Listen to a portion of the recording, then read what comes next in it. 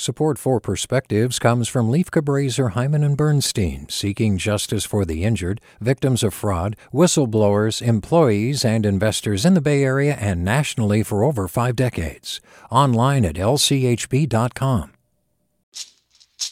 Hey, it's Glenn Washington from Snap Judgment. And if you love what you're hearing, and I know you love what you're hearing, please consider becoming a KQED member.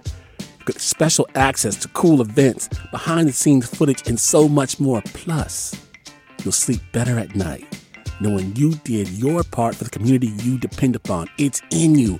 Please be in it. Visit donate.kqed.org/podcasts to sign up now. That's podcast with an S. Thanks. From KQED. Normally, driving the soccer carpool means a maddeningly loud ride that ends in a car full of crumbs, snack wrappers, and aggravation. The antics of 7-year-old boys can feel intolerable. The fact that these boys spent kindergarten on computer screens makes it even harder. No matter how great the teacher is, Zoom kindergarten means the kids miss out on something simple and important. A chance to learn how to make friends, how to talk with other kids, how to play nicely and use their words. Back in the carpool, I typically face moments where I have to choose between ignoring the behavior, calling it out with a swift reprimand, or stopping the car altogether. But on a recent ride home, I made a different choice. I decided just to listen. I took deep breaths, and gradually the forced burping and excessive potty talk slowed. In its place emerged something amazing. One by one, the boys began to divulge who they had crushes on. They talked about who they liked last year and who they like now.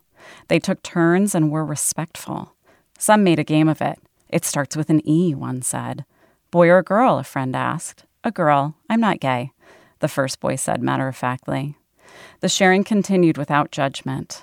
The boys giggled, their excitement obvious with each reveal.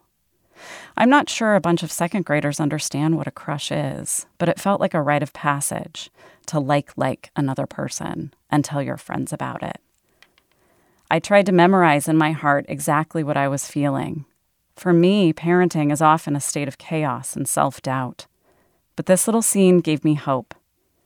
After a rough first grade, filled with principal calls and fear that my son lost a crucial piece of development to COVID, I felt like it might all be okay. He was making good friends, and they were figuring out how to relate to each other and grow up in the new world together. With a perspective, I'm Laura Smith Borman.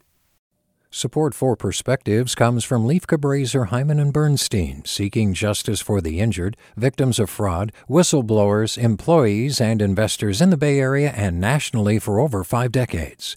Online at lchb.com. Hey there, this is Brittany Luce from NPR's It's Been a Minute. KQED's podcasts like The Bay, Bay Curious, Mind Shift, Right Nowish, and more all tell the stories of the Bay and beyond with reliable, human-centered journalism. They aim to inspire, make you think, entertain, and expand your understanding of the place you call home. Here's how you can support podcasting at KQED.